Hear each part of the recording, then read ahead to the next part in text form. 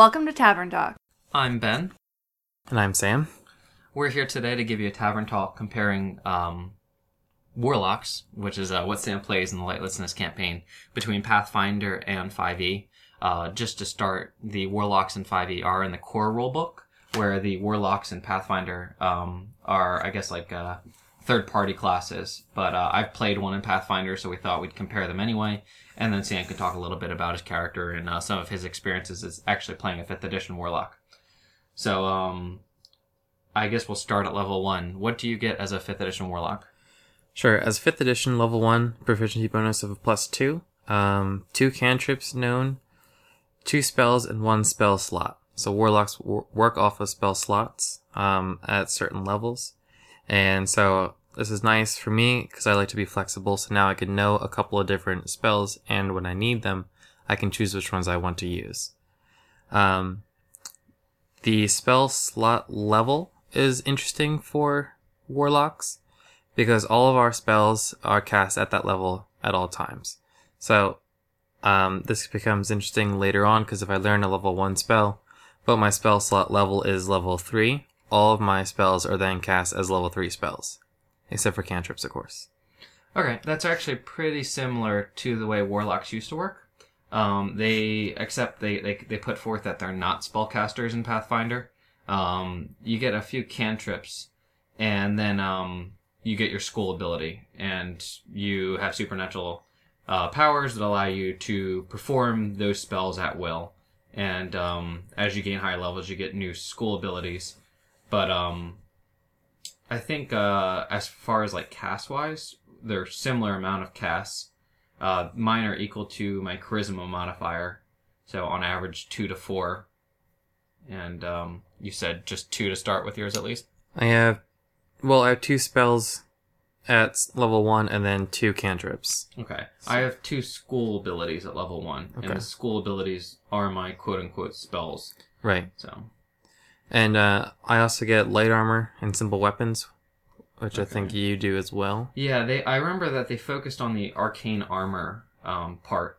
Do they do anything to help you wear armor in 5e? Because I know like they wanted to make like an armored caster for the Warlock and Pathfinder. I get light armor, so just that, yeah. Okay. I can't use shields. I guess, actually thinking about it now, what they were trying to do in Pathfinder was reduce arcane failure, and that's not a thing anymore. Right. So as long as you have light armor, then there's nothing to worry about.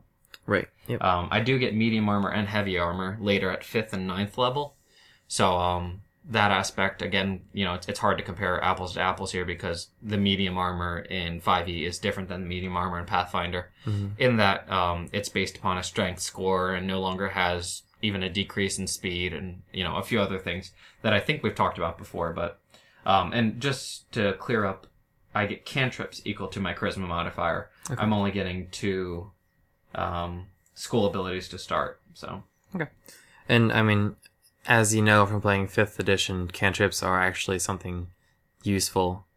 Ray of Frost is a D8 now instead of a D3 as it was in prior editions. Yeah, that's a crazy big difference. Yeah. Fantastic. One other thing I do get at level 1 is I get an otherworldly patron, which is the deity or being that gave me my powers. And you get 3 possibilities from that, which those are the Archfey, so some sort of ancient Fey has granted you powers. There is a Fiend, so probably like an evil force. Yeah, demon, I'm thinking. Yep, demon. And then the Great Old One, which is a mysterious, possibly extraplanar being, which is the one that I have chosen. I feel like that's like the catch-all. Like, right, whatever's left. Yeah, there's the Underdark covered by the Fae, and then, like demonic worlds, and then whatever else you can fit in there. Yep. Damage reduction is another thing that I forgot that Warlocks got. They're kind of like hefty spellcasters in Pathfinder. I don't know that I've gotten that vibe from your character in the campaign. How much HP do you have at 2nd level? 20. Actually, I have a D8, and then I have a +2 to my con, which is a lot more than I normally would have for another spellcaster, I think. Gotcha. Which I think they are supposed to be a little heftier, and I don't mind being in the fray. Although I do think that we have the the monsters do a lot more damage in this edition. So I'm going back and forth on if I should stay in the back completely or if I should get up there for Matt. Gotcha. All right. Honestly, I can't remember. I'm sorry. It was a D8 for my guy as well. I wasn't entirely sure. And then we've talked about skills before with other characters. I think we can pretty much skip that just because, again, it's hard to compare apples to apples in that area. But my whole entire character is just school abilities, which, get powerful, more and more powerful as we get stronger, and then damage reduction. And that's literally my whole entire character. So is there anything else besides the things that you've already talked about that your character gets as he gets older? Or is it... As he gains levels, he does get invocations, which give him other bonuses, which a lot of them are bonus spells. But some of the other ones, like I took Eyes of the Runekeeper, which allowed me to read all writing, which I feel is kind of like some flavor stuff, which could help us. But a lot of them are just to give you spells like Speak with Animal or Speak with the Dead. I also took one to add to my Eldritch Blast cantrip, which is why I use it all the time, because now I get to add my Charisma modifier to my damage. So it's a D10 plus 4, which is fantastic for a cantrip. Yeah, that's a lot of damage to pump out each round. That's like, and you roll a touch attack every single time you roll that? No, it's a regular spell attack now. So okay, so it is pretty similar to like... Melt's Acid Arrow. Yeah. Something like that. And there's I was thinking range weapon-wise, like you get a D8 with a longbow, plus 4 now with your dex because of finesse weapons. Yep. But you're doing a D10 plus charisma. Yep. Okay. So there's 2 other that go along with it where you can extend its range, or I can have another one where I push an enemy, but... Yep. So, I mean, that's a lot of it. That seems to be what I'm gathering. Is I get some little things from having my my Great Old One. He gives me some expanded spells that I can choose from. He gives me the ability to speak telepathically, which I've used a couple times, and some other little things as we go along, like resistance to psychic damage. And then a lot of my other abilities are just to grant me more spells. So, one thing that I feel like I didn't discuss clearly, and again, I haven't played a Warlock in a long time, is that the way school abilities work is I get a total of 12 of them throughout my whole entire casting. They can never be higher than my Warlock's level, and I'm just choosing them from the Arcane School list spells. So like at first level, I'm getting 2 first level spells that I can use infinitely. Yeah. Okay, cool. Okay. And then by second level, I can now have the choice to get a second level spell, a first level spell from any of the school lists, or take a cantrip. And the same thing goes on and on and on. So I do have infinite casts as a Warlock. Wow. Okay. But I don't have Eldritch Blast. I don't have that. So I don't have a D10 plus whatever. At least, I mean, I'm pretty sure I get... The way I read through it right now, I think that's the case. But do you want to talk about your spell usage a little bit and how they kind of revamp that in 5e? Yeah, I mean, I like it. So I have few spell slots, but I actually only end up having at 20th level 4 spell slots. But my other ability, Mystic Arcanum, gives me 6th, 7th, 8th, and 9th level spells that I can use freely. You can use it once without expending a spell slot. So there's ways to go around having spell slots. And what's nice with me as a Warlock is all I need is a short rest, so an hour in between fights, and I get all my spells back. Right. And I did look at my 20th level ability, Eldritch Master, which allows me to spend 1 minute to get all my spells back. Cool. I mean, I don't know if you'll ever wait 10 rounds of combat to do it, but that's an interesting point. So you said 4 slots for 4 different casts. Do you only know 4 spells by that point? Or do you know a bunch of different spells and you have to prepare them? The max spells I know are 15. Okay. And then 4 cantrips. And there's no preparing anymore in 5e. There's just filling spell slots. Right? Well, from my understanding, I have spells known. So I have that repertoire, and when I use them, I cross off a spell slot. Right. I think that's the case for a lot of casters. I don't know who I had a discussion about that with before, but spell slots is like something that they're doing instead, so you don't prepare a useless spell. Yeah, it's a lot simpler. I didn't like having to okay, maybe I'll need this spell. Oh, that's what they did. Okay, so you still, I think you still choose the spells that are prepared, but spell slots allow you to use 3 of one useful spell Okay. if you prepared 2. So you definitely have more versatility as a warlock in that all 15 are available to you all day long out of those 4 slots compared to a cleric or someone else who prepares their spells. Sorry, I just want to get that straight. That's fine. That's right up my alley. So Yeah. All right, so that's everything for my character. I heard you go into some of the abilities that you get from following the Great Old One. Anything else on that sheet that you think people should know about or is interesting? the only thing other classes have like tiers, and like Matt the rogue has thief and assassin and the other kind. I have what's called a pact boon, which allows me to have Pact of a Chain, which gives me a familiar, Pact of Blade, which gives me a special weapon, but I don't have high strength or dex, I'm not doing that. And then I have Pact of the Tome, which gives me more cantrips. But the cantrips I can choose from any spell list, which is pretty cool. Yeah, that is cool. So that's weird that they brought in familiars and weapons, because that's definitely 2 things I'm missing in Pathfinder. I don't have those at all. I mean, you'd think I'd have weapons, considering that they gave me damage reduction and heavy armor. Right. But in the end, I'm only proficient with simple weapons. So Well, you have infinite casting, so why would you bother attacking? yeah, why would you bother attacking it with the weapon thing? I haven't used my spear.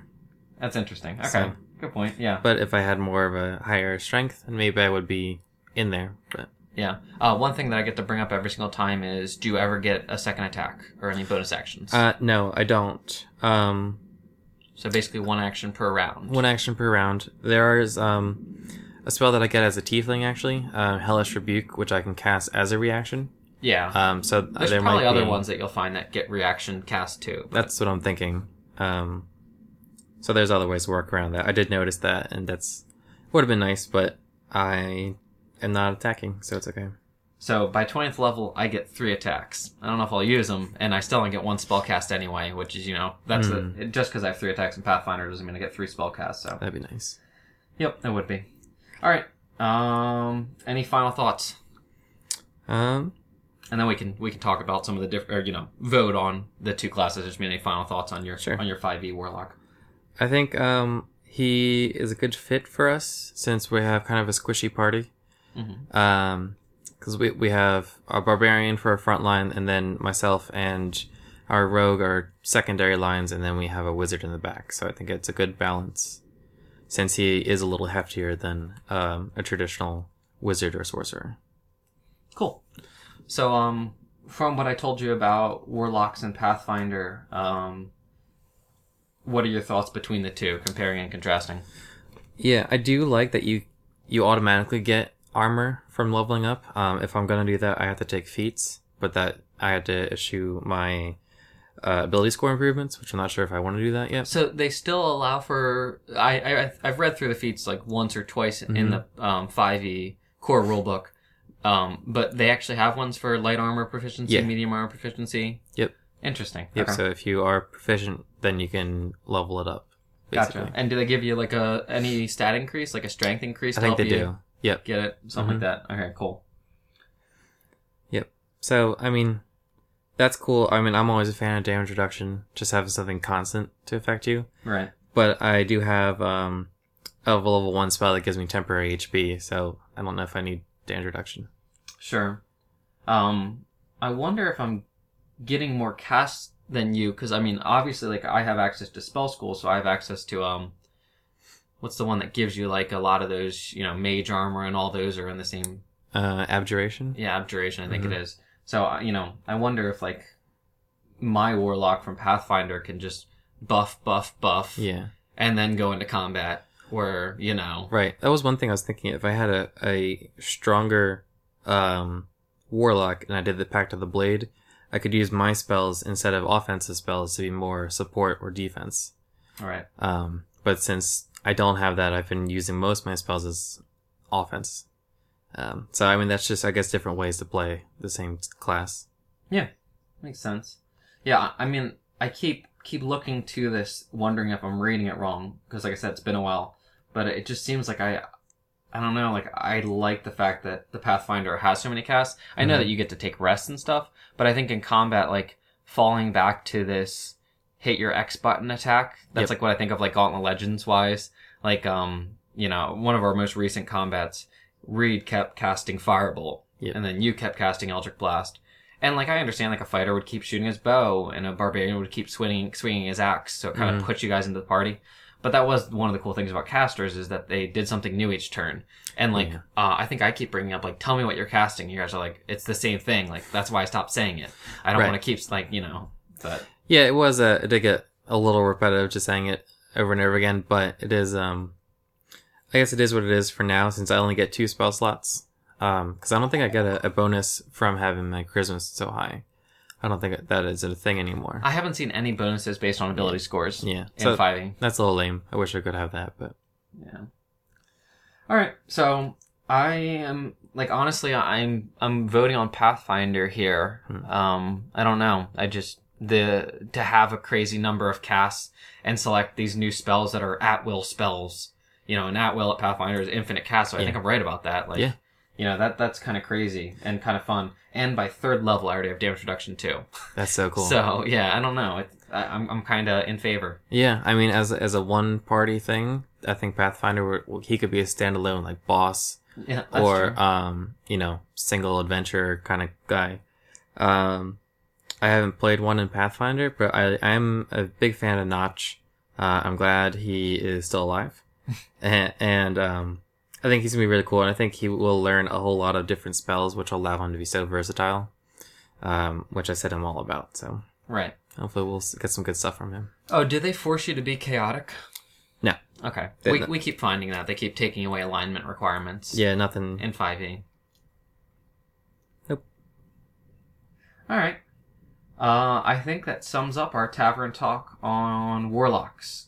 So we're going to take a quick break, and then we'll come back and do an interview with Notch. Sure.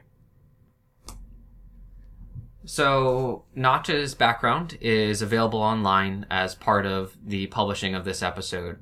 For Corion's background, we did a bonus-ode where we read it. We're not going to do that for you here, but I did want to touch on some of the big points in Notch's background. If you want to read it, you can probably click through it through the episode, or go to the website and look at it, and then some RSS readers are going to have the whole entire thing available to you.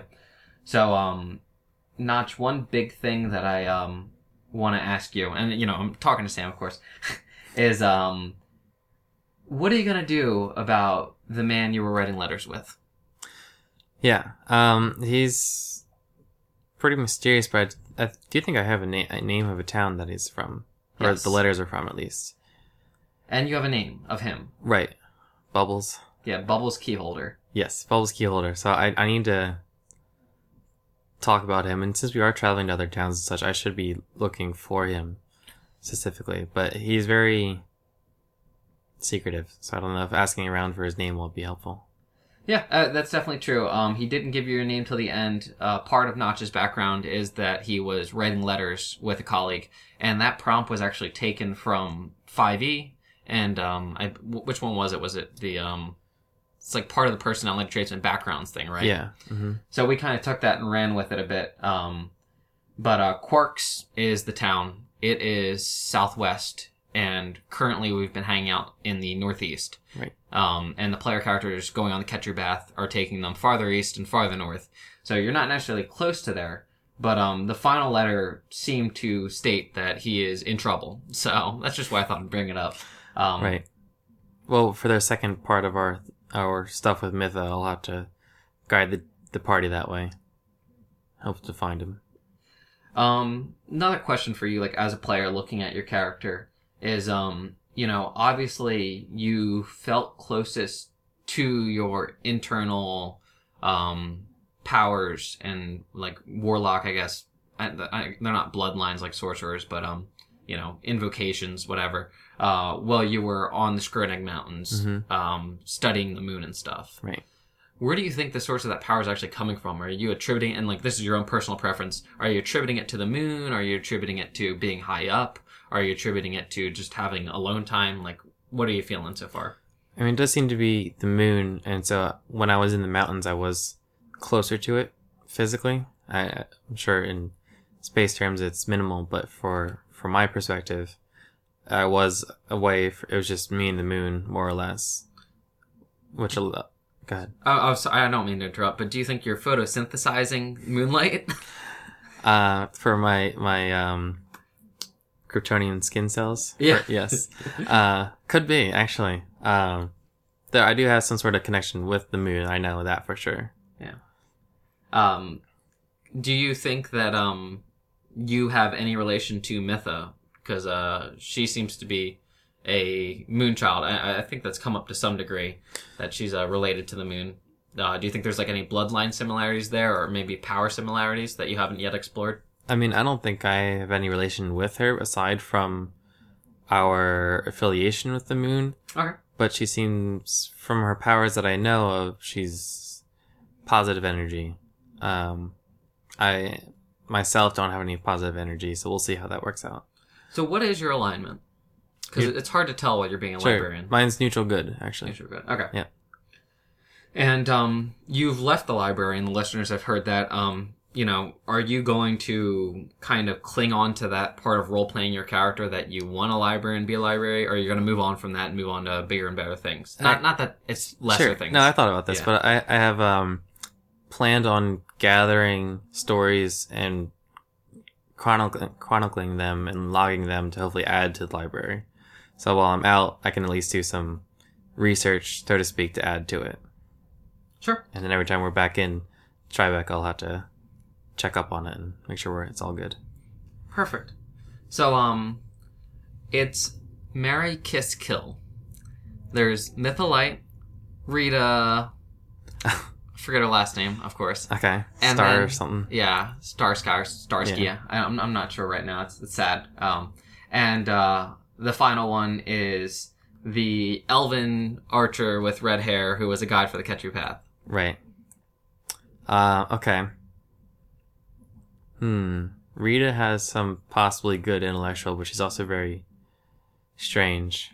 Bright Sky. I had to look up in my notes. Bright Sky. Okay. I knew something with the sky. Mm-hmm. So I think we're gonna axe her. I don't know. Okay. So kill Rita, Bright Sky. Yeah. We've got Kiss and Marry left with Mytholite and random Ketru Path guide. Right.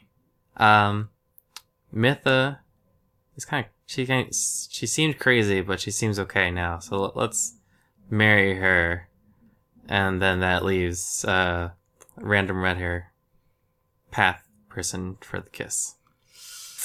We don't know about her, so it could be interesting. Gotcha. Yeah. Gotta find it out. Okay. Good to know. Does your family still exist? Do you have a family? Yes. Both of my parents are down south in Piazza. I haven't had much contact with them since my moving to the Skronag Mountains, and leaving them wasn't their favorite option. But I have held myself to a high degree in my livings without them, and I feel that I could go back to them if I ever need to. Okay.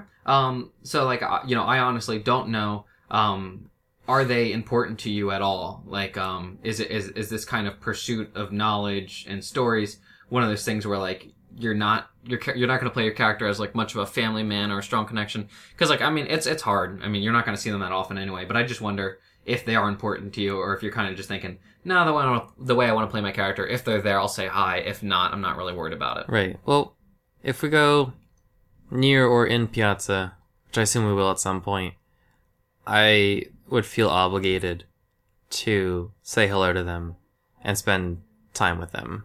Right. If not, then I would feel like a bad son. Okay. And do you think that obligation comes from the background, or is that just kind of like how you feel like you want to play your character? Because I think in the background, your family wasn't a big fan of the Infernal bloodline, and your character obviously has it to some degree with his warlock power. And was there? I think there's also at some point where like you also learn to speak the language without them teaching it to you. So Yeah. Right. it's infernal, right? For Infernal. tieflings. Yeah. Okay. Tieflings know infernal. And I think there is just some sort of filial respect for them coming from the history that we have. Okay. And that we are of a semi-noble birth, more of a pure line than nobility. So it feels, I guess, societal pressure as well. Okay. That I should do this. Yeah. Awesome. Oh yeah, I got the final question I like asking everyone is, what is Notch's dream? Like, what at the end of the campaign, what would you be happy if he achieved? I don't know if it's possible, because he's gonna want to know what's up with the Silver Moon and what that is and why things are. They are. So the Silver Moon, in your background, is something that flew past you while you were observing the sky on the Skronig Mountains. Right. In astronomy, we didn't really hit on that, but that's a big background of your character too, astronomy. So, sorry. I just want to fill that in. Go ahead, keep going. Yep. Since his profession is actually astronomer / researcher. And so that's his current mystery that he's trying to solve. Now, once we solve that, that might give rise to other questions, which will make me have to figure that out then. So, will I ever be satisfied with the amount of knowledge I have? Probably not. Okay. So, you don't want to rename Thronberg Archive to Notch Archive. You don't have, any big wishes in that regard. Kind of just fulfilling who you want your character to be is what you want, internally. Right. Maybe it would be impressive to himself if he were to publish books into the archives. Okay. Cool. Very cool. Thank you, Sam, for taking the time to talk about your character. I actually have one more to hit you with, is, do you have any idea who the Cult of the Silver Moon is? No. I think their first letter is a K. That's all I got. Okay. Very weird. And do you think they're related to the people who were stealing the Moonstone at the... I think so. Moons. Mytha's got a moon scar. That's all very... But you don't think the Cult of the Silver Moon are the people who were locked underneath not the people in the prison who were turning into werewolves. Right. Maybe not exactly. But they didn't seem very organized down there, so I don't know.